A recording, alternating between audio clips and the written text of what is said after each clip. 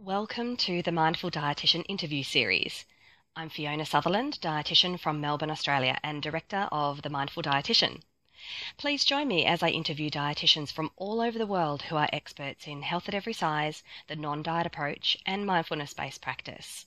These are a collection of interviews by a dietitian for dietitians and nutritionists so that we can build a strong community of wonderful professionals who share an inclusive vision of well-being for everybody, in everybody. Thanks so much for joining me.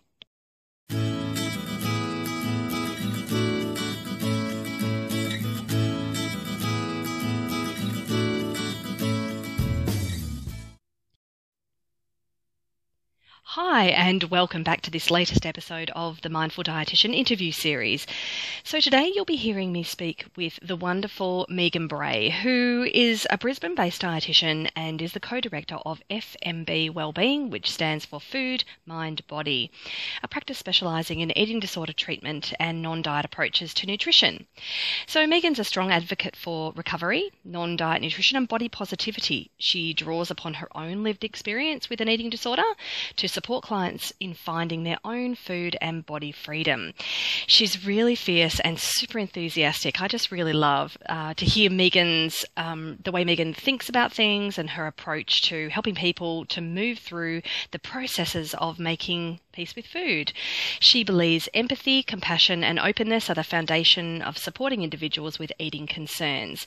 So apart from FMB, Megan has spent her time very wisely, and she has undertaken research in the eating disorders field, working also as a peer mentor with individuals pursuing recovery, and is very active in the pro-recovery social media space. So Megan's mission is to shift stereotypes around eating disorders and to help all people understand genuine recovery is possible for everyone. So here you'll hear Megan speaking about a number of different topics, including her own lived experience and the way in which she so brilliantly understands how, when and why to introduce that into the time that she spends with individuals and groups. She's just so very thoughtful and really hits the mark in terms of understanding the complexities of how to tell one of your clients that you actually have had a lived experience without it being all about us, and still the focus still remaining on the client's experience. So I hope you really enjoy this. Megan's lots of fun, and I think we should all watch out for her, not only now but in the future. Enjoy, everybody. Hello, everybody, and welcome back to the next episode of the Mindful Dietitian interview series. So today I have the great pleasure of speaking with our colleague Megan Bray, who is a dietitian based in Brisbane in Queensland. So even though it is winter, Queenslanders just seem to enjoy this perpetual warm weather. So without making us too envious, Megan, how's the weather up there today? I'm sitting here in my living room, and I'd say it's a perfect 24 degrees outside, not a cloud in the sky. Oh, don't even. See? That's not even funny. When you live in the south and things are cold, then we have an awkward relationship with Queenslanders, don't we? Absolutely. A lot of the time when I'm talking to colleagues down south, there's a lot of angry face emojis being thrown around. It doesn't mean we don't love you. Because we still do. We love you, but we can hold our love alongside ridiculous envy. You do have good restaurants and live music, which we don't have, so I'll give you that much. Yeah, exactly. So you can shove your sunshine. Oh, dearie me. So you and I have been working alongside each other, I guess, but at a distance for quite a number of years now in eating disorder circles, haven't we? So it's I love, I love the kind of connections that we can make throughout Australia. You know, what's your experience been like as an eating disorder dietitian and the kind of community that we have here?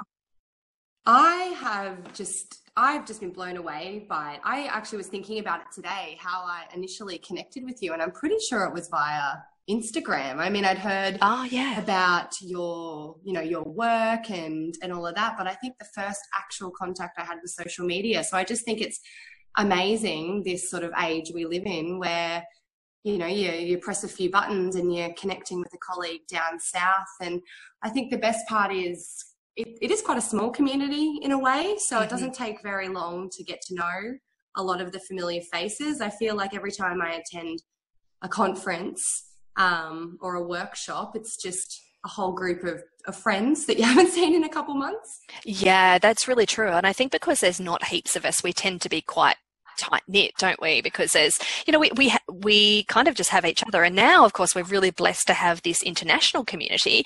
And on that note in particular, you have recently come back from Prague. So can you give us a little bit of a summary about what your adventures were like in Prague? So yes, early June was the International Conference on Eating Disorders held in Prague. I think 3 weeks prior I was not going, and then made a bit of a spontaneous life to disappear to Prague.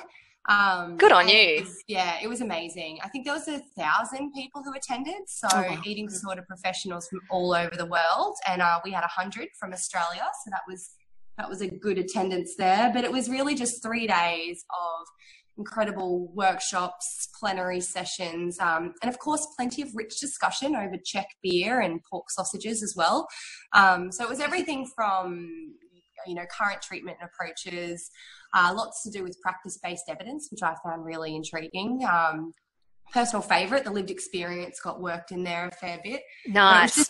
Awesome to kind of see so many people doing so many amazing things worldwide, and then to get together and talk about how we can better support people with eating disorders. Yeah, it must be such a great space to have people come from all different walks of life, all different backgrounds, all in the same space, all with a shared passion for recovery, like whether that's from a research perspective or whether it's from, as you say, lived experience perspective, mentoring and treatment as well. And it's probably a space where, because I guess, eating disorders are probably, or arguably, one of the most complex mental health conditions that affects many different humans, that it's got to be a place where, I loved your expression of rich discussion.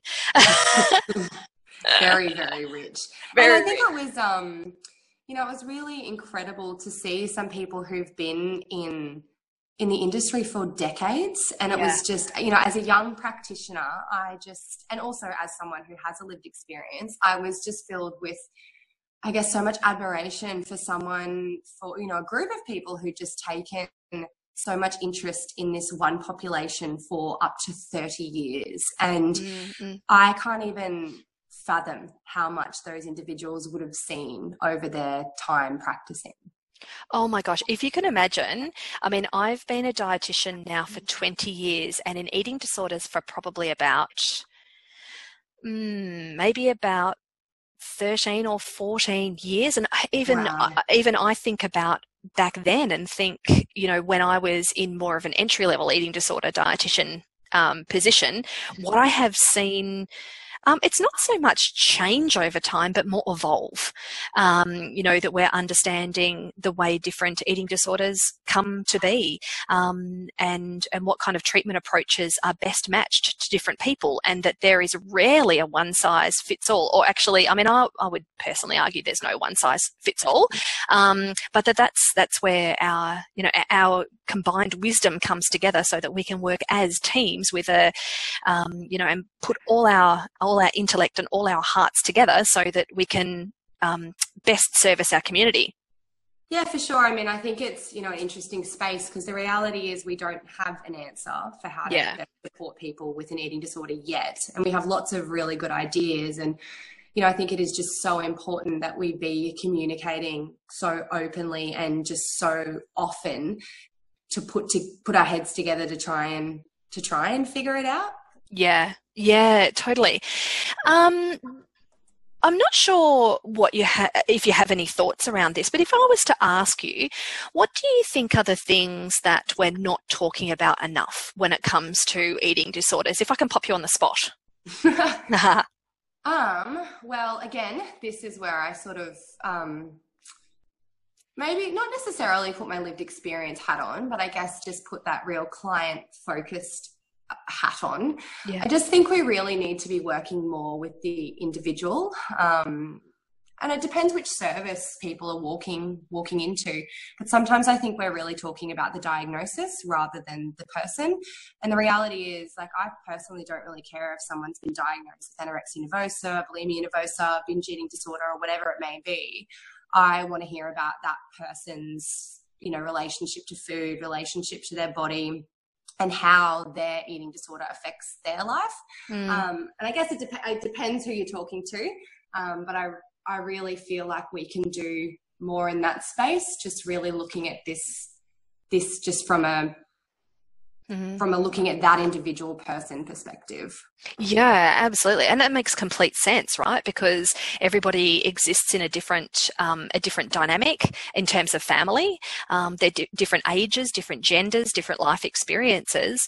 So what you say makes complete sense. And I guess it's finding that balance, isn't it, between trying to funnel our money and our resources and our energy into areas that might service and help as many people as possible, whilst at the same time recognizing that there's going to be no one way that suits every single person, or maybe even a substantial proportion of people. Yeah, absolutely. And I think, and that's it. If we're asking those individuals what they need to best suit them, I think we can pull from all the information we have. I know there's a lot of debate around, manualized treatment approaches at the moment. And I just personally think we need to be looking outside of that, because it is really, really hard to just put someone through a specific manualized approach and that be right for them. Well, it's really interesting you raised that, because I know you and I agree on this, that, and I've also started communicating with a lot of people who are using manualized treatment approaches, and it seems as though the consensus is that there are actually very few people and services that are using manualized treatment to the letter, which to me, I'm like, okay, so if you're kind of just using the best of, quote unquote, this particular treatment approach, then it's not actually the manualized approach, is it? Like, I get kind of confused. It's like, well, if it's not, for example, if we were talking about the two classics, FBT and CBTE, and I've spoken to a lot of people who are like, I love this aspect of, say, CBTE, but this part of it, for a vast majority of my clients, it's just not working for them. And I'm like, well, so why are you calling it CBTE then? Maybe call it CBTE informed, or, whatever it is. Because surely, I mean, my thoughts are, surely that confounds research, doesn't it? Surely. Yeah, absolutely. And that was kind of one of the conversations that, I attended an FBT workshop in Prague, and that was one of the conversations there was, when we sort of say we're talking about FBT, the reality is that most practitioners aren't actually implementing it by the book. Mm-hmm. So it is really hard to know what it is. And in terms of research, we've really got to try and figure out what those core components are that work. Yes. And if we're, I guess, bastardizing it, it's really hard to tell. Absolutely. So we're kind of, what you're saying is, it feels like we're stuck a little bit between a rock and a hard place, because while we're teasing things apart to figure out the essential elements that could be most effective for people, we're not really able to test it properly. Yeah. And that was kind of where that conversation around practice-based evidence really intrigued me, because I think, as clinicians, we sometimes look at the research and think, gosh, I don't know if that's entirely relevant to every individual I see.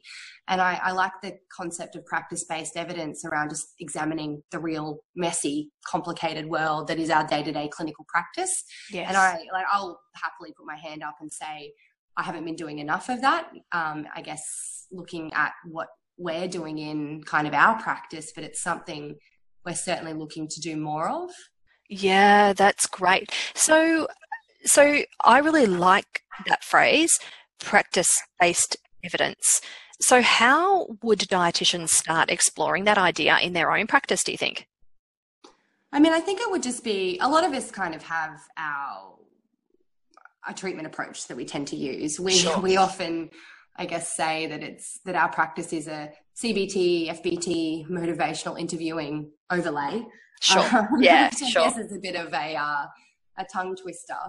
but I think we all sort of have a way that we treat our clients, and it would be getting that on paper, you know, putting it down, implementing it, looking at what you really want to study, and then collecting that data and evaluating it. I don't think it has to be overly complicated, although I will admit it's not something that I am well versed in just yet.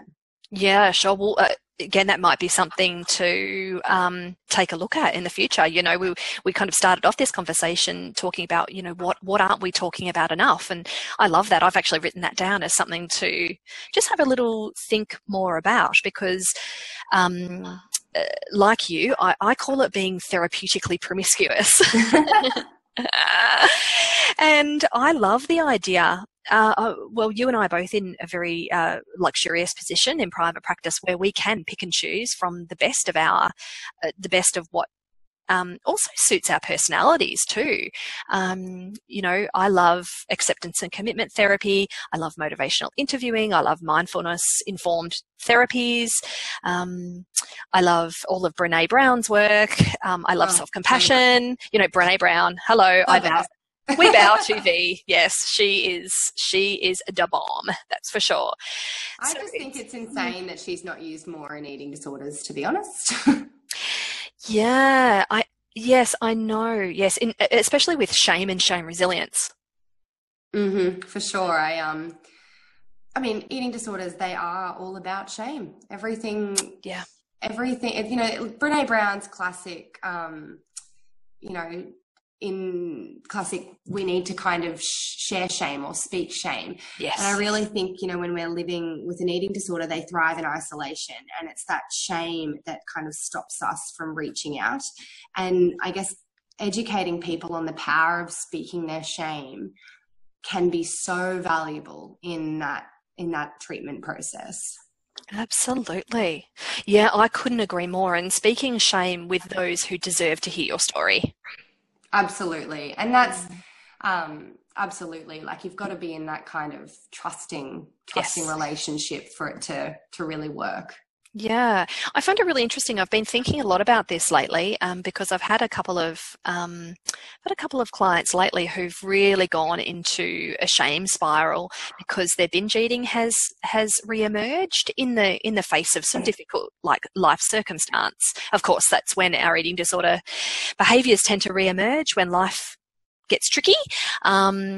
And yeah, I've been having a lot of really interesting conversations lately about the different eating disorder behaviours and the depth of shame that tends to come from those. And I've been really talking about that more a restrictive style of eating, because it's so culturally sanctioned, doesn't appear to have this strong shame-based experience associated with it. Might have a secretive kind of association, but the shame with binge eating seems just so huge. And I think it's probably, look, I mean, I guess I'm speaking aloud here and thinking it's probably to do with the experience of perhaps that loss of control, and that, you know, that's seen as something that we should be able to control, especially further along in recovery. So I'm interested in your thoughts on the different kind of behaviours and what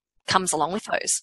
Yeah, I think you're definitely right. I mean, I guess I speak here from my lived experience a little bit. So for anyone who doesn't know, I have a lived eating disorder recovery experience, and it's something I use in my practice every single day. I ummed and ahed about it for ages, but I have decided that it is always helpful to disclose to my clients, because I honestly think that they are being so open and vulnerable with me. So I think it's only fair that I tell them the position in which I'm coming from as well. So that's a dietitian, but also someone who has been there.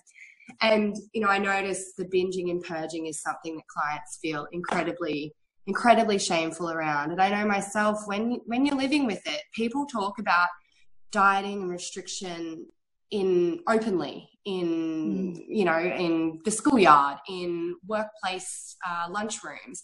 But the reality is no one sits there and says, oh, hey, I binged last night and then I purged, and people have kind of a warm response to that. And I've noticed just how much that, I guess, can get in the way of treatment if we're unable to support clients to share that part of their eating disorder journey. Yeah, absolutely. So as somebody with a lived experience, have you found that being able to find a place to put your experience in order to be present for somebody else's shame? I mean, that sounds just so valuable. Yeah, I've noticed it to be quite helpful. And I guess my training has always been that, I mean, self-disclosure should obviously only ever come if it's helpful for the client. And any specific self-disclosure, I only tend to engage in if it's on, off the back of something one of my clients have said or are, I guess, struggling to talk about. So I will often say, you know what, I have binged and purged a lot over my eating disorder and my recovery, and it was something that I really struggled to talk about. But I noticed when I was able to kind of speak that shame and work with someone on the specifics of those situations, I could actually work through what was happening for me in that moment. Yeah. Because if we just bury it and pretend it doesn't exist, we're missing a really large part of what's going on. And I find that, once clients know that you're not going to judge and you're not going to be totally grossed out, because I think that's the thing. We honestly think if you tell someone, oh, I binged and I purged, for someone who's never done that, you're just afraid that someone's going to look at you like you have 3 heads and you haven't showered in 4 weeks and you're the most disgusting person that they've ever come across. So yeah, while the lived experience I have found to be helpful in that, I think even practitioners without one, as long as, you're supporting people to share the specifics of their eating disorder and reassuring that there's going to be no judgment, and that it's a safe place to talk about that. And I think too, you may not have that specific experience, but even sharing something that you have felt shameful about can really, and moved through in your own life, I think that can be helpful in itself. Yeah, definitely. And I think it's probably the wisdom to know the where, when and how, isn't it? And the particular client sitting in front of you. I think that probably, do you think for you that has come with experience and some guidance and supervision and things like that? Absolutely. I was very cautious about sharing my lived experience, mostly because I was told not to by health professionals who knew. And to be fair, they are not working in the eating disorder space. So that was, I guess, not necessarily a mistake I made, but I kind of went to a trusted person in the health field or in the dietetic field. And, she really encouraged me not to share that experience. But then getting linked in with eating disorder specialists, I was encouraged then to actually share. And I can honestly say it's the best thing I ever did. But beyond that, it's about getting that kind of training and support from other people who have seen this being done for years and years. And up until recently, there weren't really any guidelines, but Carolyn Costin actually just released some for clinicians with the lived recovery experience. So I think that's been really, really helpful too. While it's a lot of things are very intuitive, disclose in the best interest of the client, don't share horror stories, no talk of specific numbers, and focus on your recovery rather than your illness. All of those things seem intuitive, and they generally are, but it is really awesome to kind of, I guess, have that on paper to refer back to. And I am lucky enough to have some very close colleagues who I talk regularly with about this, some of whom have a lived experience as well. So it's been really beneficial to be able to, I guess, share that and talk over it with someone else. Absolutely, because not only as clinicians, but then also as human beings, we all have our vulnerabilities. And, my vulnerability as somebody who does not have a lived experience doesn't mean that I don't have vulnerabilities in other areas of my life, or that perfectionism doesn't rear up in other areas of people's lives, or low self-compassion or low self-care and things like that. So I think that, your experience really gives you a beautiful foundation from which to work really empathically and really insightfully, because you have had this opportunity to really examine your vulnerabilities and to be really, really aware of them and keep on top of that and keep on top of self-care. Absolutely. I honestly say it to all of my clients. Like I say, I know it feels like you're wasting time in treatment. I know it feels like you'd rather be doing anything but this. But the reality is the things you learn in recovery, you cannot really learn elsewhere. Sure. You're not going to learn it in your degree. You're not going to learn it in your workplace. You might learn elements, but when you really have to examine those parts of yourself which are vulnerable and sometimes a little bit scary, messy and imperfect, which I guess was the worst thing in the world for me. But once you've done that, you are very resilient and you do have the capacity to kind of examine your life as it happens, and you're willing to be vulnerable, and you've, I guess, learnt to reach out to people rather than holding it all in. And I think it's really, I think that's important for everyone to know, particularly working in this field, because the reality is it's tough. Like you see a lot of intense stuff every single day, and these are skills that I would love to see everyone taking into their career. Yeah, definitely. So if there are, we know, especially with some recent research coming out, that up to 75% of dietetic students are actually engaging in disordered forms of exercise or eating, which breaks my heart, to be honest. It really, really breaks my heart. And probably not surprising in many ways. But if there are, let's just run with the assumption that there are plenty of students who might be interested in having a career in eating disorders or therapy of some description, but have struggles of their own. What kind of advice or suggestions would you say if somebody sees being an eating disorder dietitian in their future, but they're struggling at the moment? Firstly, what I would say is that prior to entering the industry, you really need to be 100% recovered. And the hardest part in that is that we don't have a universal definition for recovery. Yes. Which I think is something I would love to move towards. Again, Carolyn Costin has one that is quite widely used, but I would love to see something, and this is, I suppose, the sciencey dietetic part of me, something a little bit more quantifiable, just because it can be really hard to know if you're there. And I think it is really important to be there prior to going back in and working with individuals. Although there has been, I guess, a little bit of research to show that working in this space for someone who is recovered, it actually strengthens their recovery, but that still rests on the fact that they were recovered when starting. Yeah, definitely. So if we were to kind of brainstorm some quantifiables, as in, how long, how, do you know what I mean?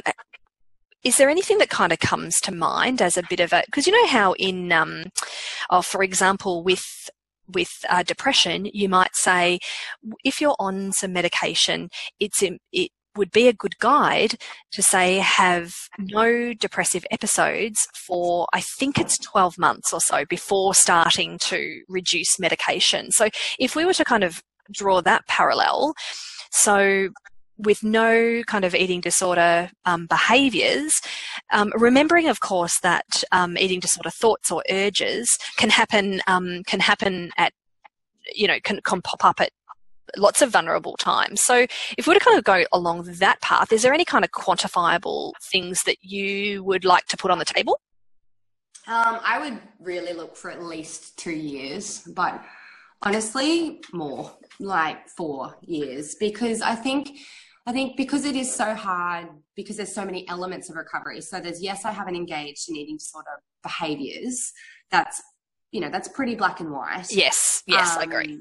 But the thoughts, and I fully believe that, you can recover to a point where you no longer have thoughts associated with an eating disorder. Like, I no longer have any thoughts associated with an eating disorder. But the part of that is that you don't wake up one day and go, geez, today I'm recovered. I think if anything, it's the absence of these things over time. So it's almost like you look back a year later and go, gosh, I haven't had any thoughts around my eating disorder or coping with restriction or urges or this or that. So it is really hard to put a time frame on it. So I think the longer the better, because thoughts are very hard to quantify. And as we know, thoughts are just thoughts. So they can kind of pop into your head and I guess not have any relevance, and you can just kind of dismiss them. So that's what makes it so complicated.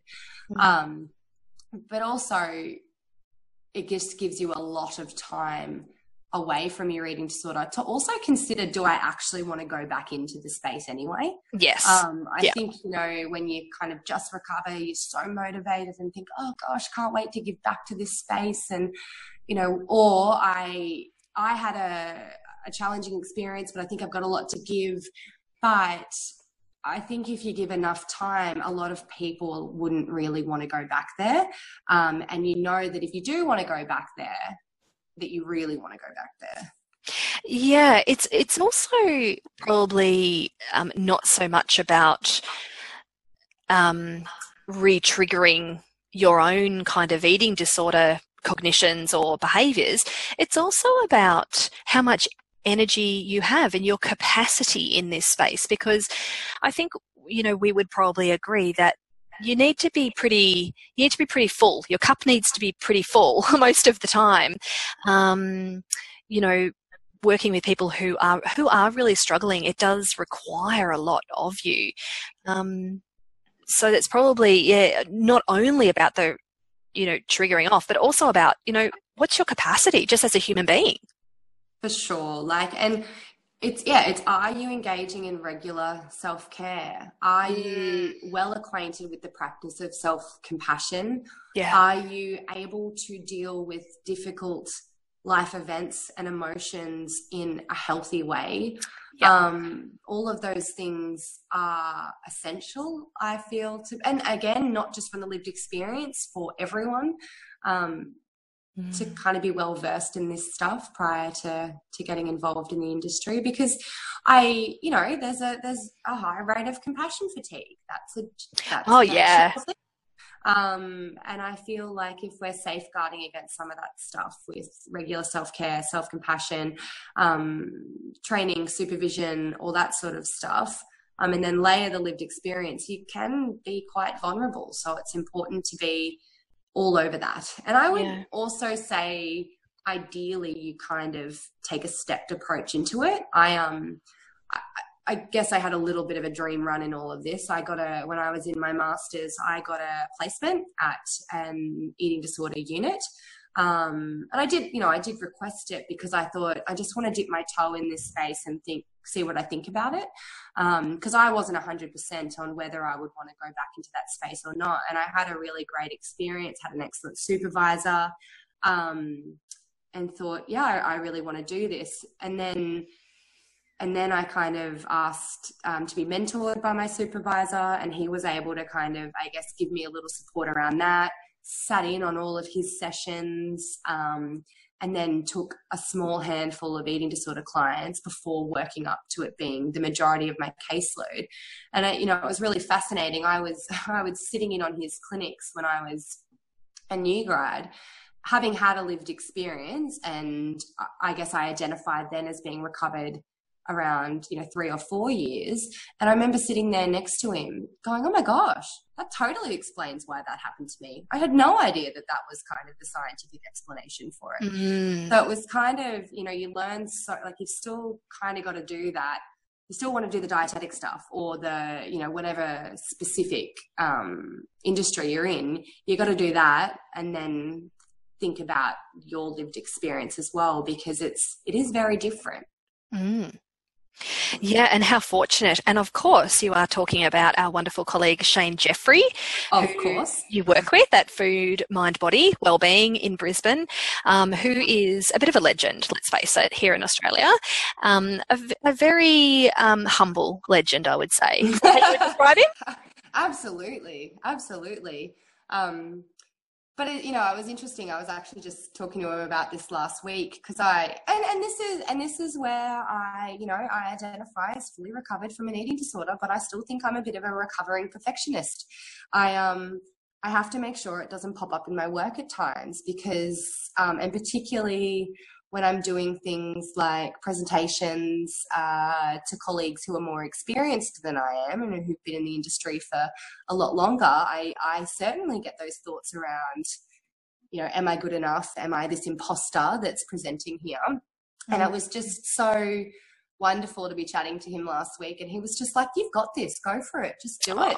And, I think it is really important too to have those kind of people backing you.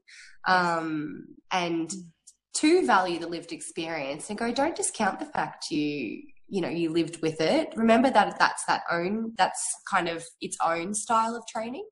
Oh, absolutely. And in addition to those wonderful words that Shane offered you, I guess I would say how very human of you, Megan, to, to feel a bit maybe anxious in the face of, presenting to people who either real or perceived, you felt were more senior than you. How very human of you. Absolutely.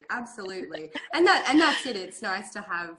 Yeah, it's lovely to hear those things because I think that's another thing is, and I guess what I encourage everyone to, I guess, mention to their clients as well, like some of these things are just normal life things, and yes. I think sometimes we get pigeonholed. I know myself, by therapists was said, oh, you're very perfectionistic, you're very this, you're very that. And all of a sudden, those labels put you in a box and you're like, oh, yeah, this is how I act because I am this, because, this professional told me that. And it almost becomes like this self-fulfilling prophecy. Mm-hmm. And I guess I'm always really quick to remind my clients. As an example, I've got this one client who is moving back to America next week. And we had our final session on Friday and she's quite anxious, a little worried. And I was like, you should be, yeah. It's a very normal thing to feel. You're moving overseas. This isn't because, this isn't necessarily associated with an eating disorder or being a perfectionist. This is just a normal part of life. And the reality is it's an awesome challenge for you to step up to in terms of, am I going to let that little eating disorder voice in my head convince me that that it's a good way to cope with whatever I'm about to go through? Yeah, absolutely. Yeah, and what a valuable experience for the person you're talking about to have some insight into a very, very normal, natural reaction to moving halfway across the world, pretty much. Yeah, for sure. And it's and I think that's the same with a lot of I personally think the one that comes up a lot is the body image stuff. Like yes. And I don't get a lot of questions about my specific eating disorder journey. One, if I was to get one, it would be, do you ever wake up and feel uncomfortable in your body? And it's like, well, to be honest, I think everybody wakes up some days and think, oh, I feel a bit today. Sure. You just don't feel like 100% in yourself. But it's not about that, you're berating yourself and that it ties to your self-worth and all those sorts of things. But it's, it's common to feel bloated or, to feel sluggish and not your best self. And that's not, remnant of an eating disorder. That's just, again, human living in this culture. Yeah, absolutely. Yeah. Absolutely. And I again think it's really important to remind people that those things are just kind of part of it, and don't stress if that pops up. Do not stress. It's just part of the journey and part of life. Yes, that's so true. So I have a question for you. All right. Now I'm wondering, just given, let's let's have a think about the rates of disordered eating just in the general population. And then let's think about the general personality types of people working in health and working in eating disorder treatment circles. So let's just hold that for a second. And then my question for you is, do you think that somebody with a lived experience in the eating disorder treatment community is held up to a higher standard in terms of natural eating than people who don't have a lived experience? And I'm asking this in the context of that there are a lot of people in our treatment circles that actually engage in dieting themselves and have really weight-biased attitudes towards our clients and towards other people, which I find quite disturbing. So I'm wondering if you feel like, man, I'm being held up to this really high standard of natural eating and having no behaviors, and yet there are tons of people who would engage in disordered eating behaviors and certainly attitudes. So can you tell I get a little bit fired up by this? So I was just about to say, this is something I feel very, very strongly about. I personally think that, and I know this kind of narrows the amount of people that could be working in the eating disorder space, but I honestly think if you are working in the eating disorder space, you need to be a natural eater. I just don't think it's appropriate for people to be engaging in dieting or talking about dieting and that sort of thing. And I know that is almost impossible given our culture. I wish it was more of a reality. But I absolutely feel like, as someone with a lived experience, you're held up to kind of higher scrutiny around your eating behaviors and exercise behaviors, and also the way you look as well. I know that I actually feel sometimes at public events where people know I have a lived experience, I actually find myself being more conscious of what I'm choosing to eat, wondering what people might be perceiving, because I have had people comment on, oh, are you choosing this rather than this? And it's really weird, because you're not going to walk around and say, okay, well, I'm choosing the cheese because I have a preference for cheese, but I'm saying no to this, that's just ridiculous. Yeah. But I find that people are kind of, I have noticed very few people comment, but every now and then it happens. And another one I find interesting is the activity side of things. And I think that's more on a personal level, because I'm someone that's always been very active. And my physique looks as if I am active. And so I have certainly had people question me about my relationship to exercise. And I think, it can be really hard, because it can be really frustrating, because you've worked so hard on having this healthy relationship to food and exercise, only to then have that questioned. But I guess, again, it honestly makes you strengthen that resolve in yourself, because you're questioned about it relatively regularly. So you are examining it quite often. And I think that's, if you put yourself out there as someone with a lived experience, I really do just think it's something you have to accept. You have to accept that you are under increased scrutiny, and you have to accept that you are, a role model. And I know that I'm a role model for my clients in many ways, and I do my absolute best to role model sort of healthy attitudes to food and weight and shape and body in front of them. Even though it feels very natural to me now, I guess I'm just conscious of putting that out there. Sure. So what you're essentially saying is, it's going to, if you're going to continue to be an advocate, not only for other people with a lived experience, but then for your own work, that might be something that you'll just have to put up with.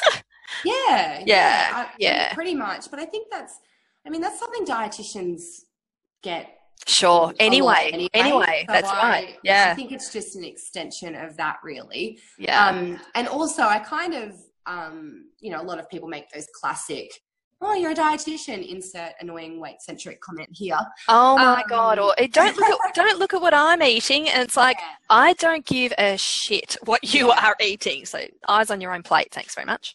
Yeah, well, I just love using it as a platform to kind of give them some education. So I don't mind it. And I think that's probably why I guess I get engaged in social media and whatever else I'm engaged in, because I just want to keep putting it out there, because I honestly think these ideas around the lived experience will continue to exist until people with a lived experience get out there and say, hey, we're actually just super normal people. Yes. You don't need to be looked at any differently to the rest of the world.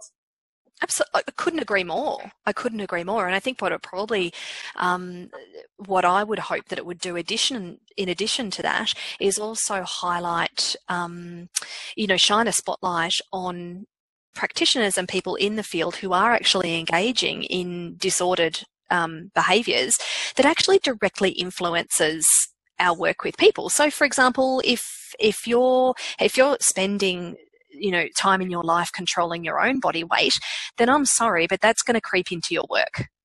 Yeah, for sure. And I just look at it, to me, 95% of diets fail. Like, what more evidence do you need? It's actually a risk factor for weight gain over time.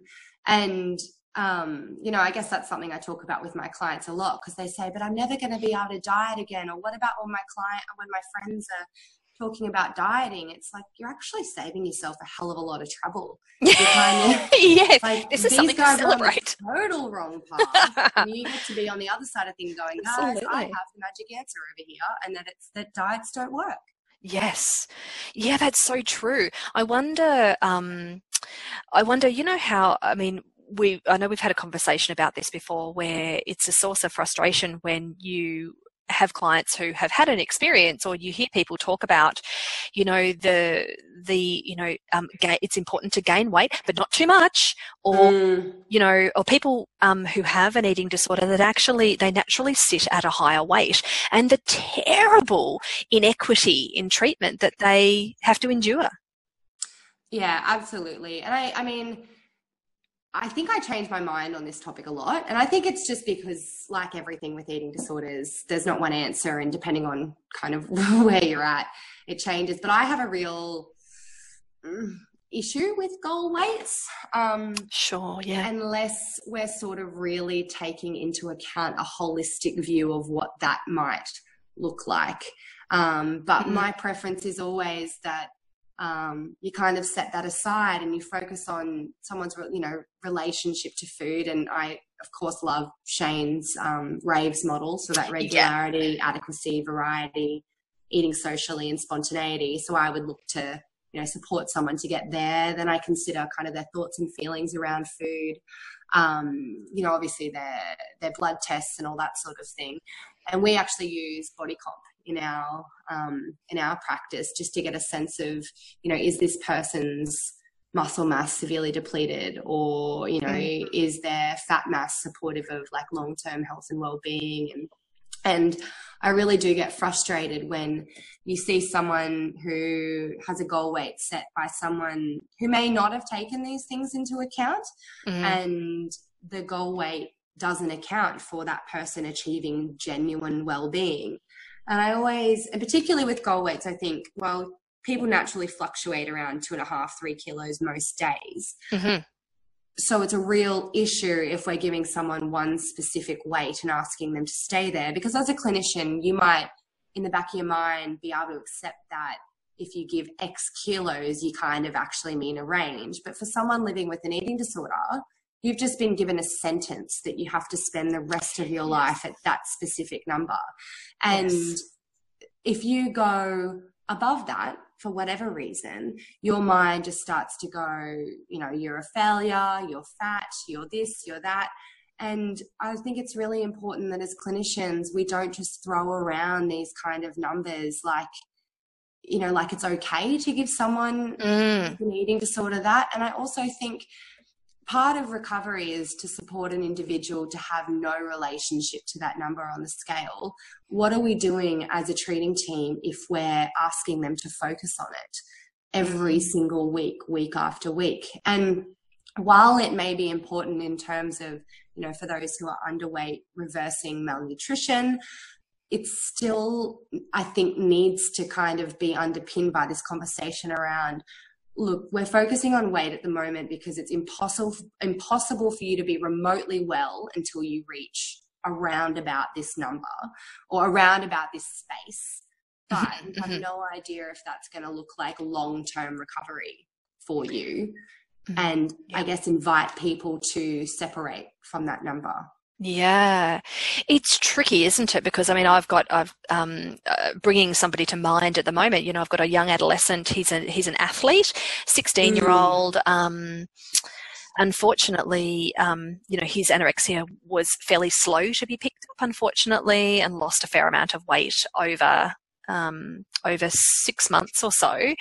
And it was really interesting because his eating disorder was very keen for me to put a number on where he, quote unquote, should be. And it had to be one number. Like, his eating disorder was kind of demanding of me to name a number where he had to reach to. And I had to be really compassionate with him and compassionate with myself, because honestly, there was a part of me that was like, oh, holy shit, maybe I should just give him a number because it will help. Because I knew that it would, if I did, it would help to calm him down. But I knew ultimately it was actually going to hurt our relationship and it was going to hurt his recovery. So it took actually a lot of effort, and I took it to supervision, obviously. But this is a conundrum that we come up with a lot, isn't it? It's like, okay, we have to be able to hold the anxiety of this either young person or adult and their distress in order to place first and foremost authenticity and truthfulness first, and, you know, whilst at the same time understanding that their distress is, you know, a lot of it comes from the eating disorder, just wanting to know exactly where they need to be. And I think that we can, I know in the past I've made that error, and it's come back to bite me in the bum.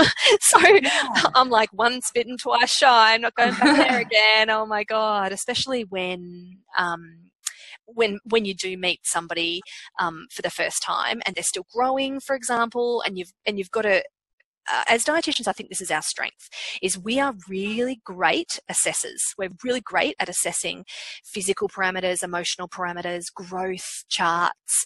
So we can, you know, we've got some skills, you know, in being able to pull together a story that can help inform our ability to guide somebody through the distress of not knowing a number. Absolutely. And I also think it comes back to, like, I mean, why do you want to know the number? Because if it's, you know, if it's to feel safe, I assure you that when you know the number, you'll feel safe for a millisecond, and then your eating disorder will find something else to kind of trip you up on. Oh my God, that's so true. That's so true. And I always think about that. And it's like, if I give in to your eating disorder here, it doesn't really matter, because eating disorders are never satisfied. So while I think I'm doing the right thing for that individual in that second to kind of alleviate their distress, ultimately we're prolonging it.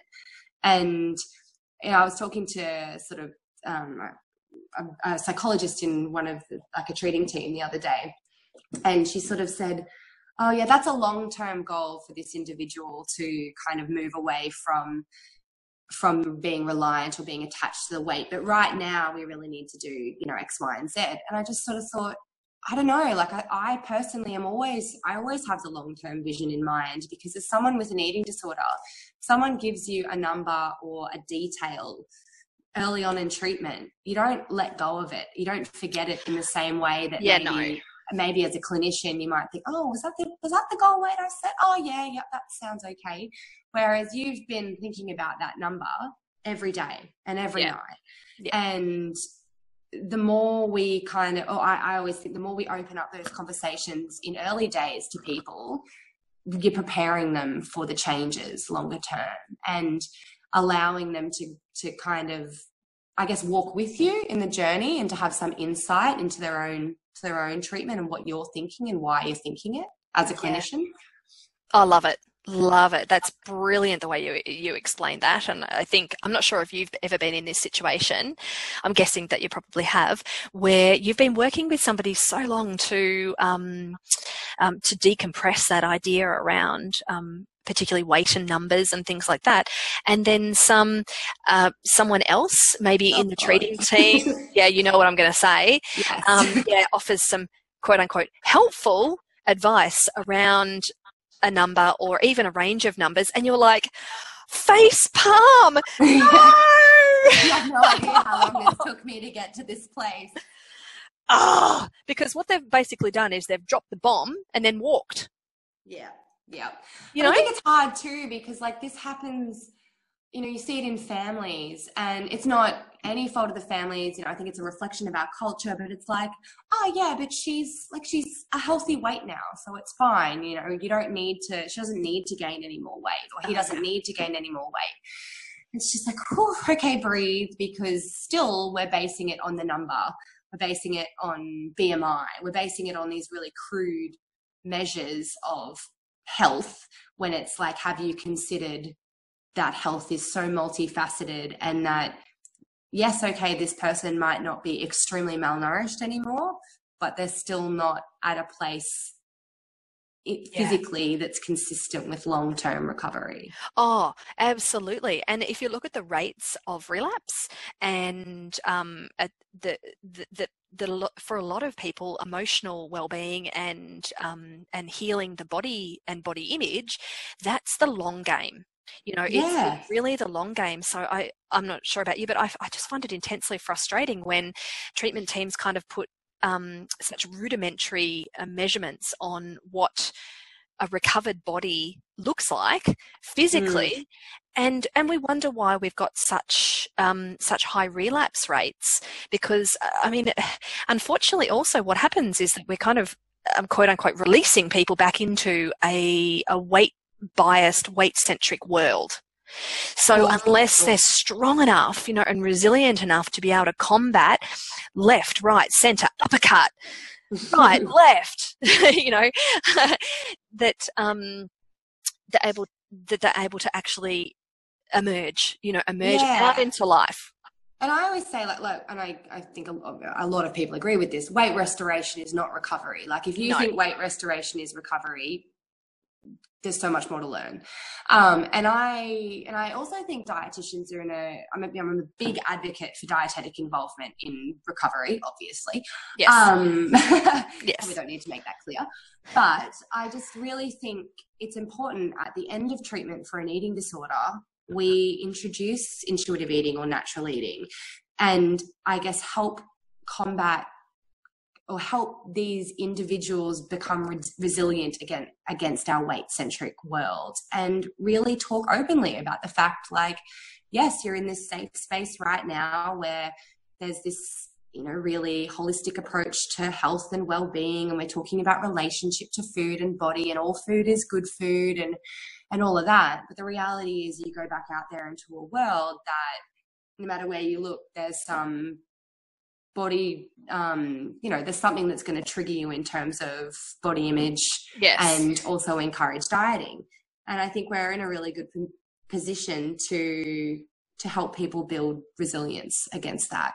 And that's why I honestly believe, as practitioners, there shouldn't be anyone engaging, particularly dietetics, in dieting and restrictive behaviors and labeling food as good and bad. Because ultimately, if we're supporting an individual to recovery, you want to get them the whole way there. And that is why my actual own experience, and this is why I am so pro dietetics in recovery. So I never actually saw a dietitian throughout my recovery. I did for 1 or 2 sessions, and we talked through the Australian Guide to Healthy Eating. Don't. As you can imagine, she said, did you know that an adolescent your age needs this many serves of carbohydrate? And I'm sitting there going, well, I'm pretty sure the carbohydrate will kill me. So I don't know how we're going to get around this. God. So that wasn't entirely helpful. Right. So, you know, my work largely centered on the psychologicals. elements of my eating disorder. So what kind of maintained things there? Perfectionism, self-worth, anxiety, those sorts of things that were relevant to me. I thought I was pretty much there in terms of recovery. And then I finished school and I moved out of home and moved down to start studying. And I didn't know how to cook properly. I didn't know how to meal plan. And so I just downloaded recipes from the internet or just got ideas from magazines. And they were obviously all low, whatever, low carb or low fat. Dear. That's what's available out there most of the time. So I unknowingly settled back into restriction, and I wondered why some of my eating disorder behaviors flared up again. And it was really because I wasn't nourishing my body with everything that my body needed. And so I started falling back into kind of old behaviors. And it wasn't until I did get support around nutrition that I realized, wow, so having these rules around food can be so problematic for someone who very easily puts things in boxes and categories, or just the whole, and the research, that evidence that's just come out, if you slip into energy restriction, that it may then just trigger your eating disorder again, or energy deficit, may just trigger your eating disorder again. And I really think that we have an awesome role as dietitians to educate around that and to teach people how to be able to nourish themselves in the real world and be resilient against diet culture, rather than just kind of going, okay, well, you're back, you're physically well now, off you go. Yeah. Oh, I couldn't agree more. I think that's such important points. And when it comes to later steps in recovery, that's where, mindful eating based approaches and health at every size philosophy, and they're so useful because it forms the backbone then to enter back into real life, and self-compassion, for example. These are the things that, you don't get taught self-compassion at school. You don't get taught how to approach food in a neutral way. So I think for full recovery, we've got some pretty great skills, and health at every size and self-compassion, I think, really underpins that. And something I know that you and I feel pretty strongly about, and that is feminism. Absolutely. Not to discount, obviously, all of the males that live with eating disorders as well. Absolutely. But I think, it is something that occurs so often in women. And I think the feminist movement and even the body positive movement as well, they can be so, so beneficial. And I think I shared this on Jessie's podcast, I think, that feminism can be really valuable in that it can be hard to give yourself self-compassion and to acknowledge your self-worth. But when we start kind of thinking about women as a whole, and then thinking about yourself as part of that group, it can make it a little bit easier by extension to give yourself that kind of compassion and to believe that you are innately worthy. And then also, I think, just to kind of learn from these incredible feminist role models, we have to speak up for yourself and to, I guess, take up space in this world and not feel ashamed for doing so, or not feel like you should have to earn your right to take up space in this world. Yes, that's so true. And I think that really speaks to people recovering in a variety of different shapes and sizes, because as you and I know, people, when they are experiencing actively an eating disorder, comes in many different shapes and sizes, and then a recovered body also comes in many shapes and sizes. So I think, having that strong underpinning of inherent value and worth is such a strong foundation to fall back on, because again, we kind of have circled back to, to coming into a culture which can send some pretty strong and harmful very strong and harmful messages about certain bodies being better or quote unquote healthier than others, which is just it's so hurtful for people as they're healing. Oh, for sure. And I think it's, even just seeing that kind of body positive health at every size content can be so valuable. And also, I love images. Again, I use Instagram a lot, but I love the power of image, of photo. And I think when I see my social media feeds are so body positive, pro pro-HAES, pro-intuitive eating, feminist, all that kind of stuff, and I love it. But I flick through my kind of Facebook newsfeed and my Instagram newsfeed, and I see bodies of all shapes and sizes, and I see bodies with fat and scars and stretch marks and all kinds of things that the vast majority of humans have on their body. And I love seeing that, because I just think we all need to recognize that most people do not look like the photoshopped images that we see in magazines. And the more that we kind of open our mind and open our eyes to size diversity, again, we can kind of look at our own bodies and go, oh, that's right, I fit in this bigger picture. I don't fit in with the magazines because they're photoshopped, and the person who's in the photo doesn't even look like the photo. Yeah. Yes, that's so true. That's so true. And feeling under pressure to be a certain way just stops people living, doesn't it, really? Yeah. And I don't know who says this quote, so I probably should figure it out. But that whole, imagine if 50% of the population or women stopped worrying about their weight. Imagine what we could do. Yeah. True, if we just stopped focusing all our energies on being smaller. Yeah. Imagine what we could do. Yes. Powerful. Very, very powerful. And, Megan, I mean, I know we love chatting, and we do spend a lot of time chatting. Yeah, who would have thought, eh?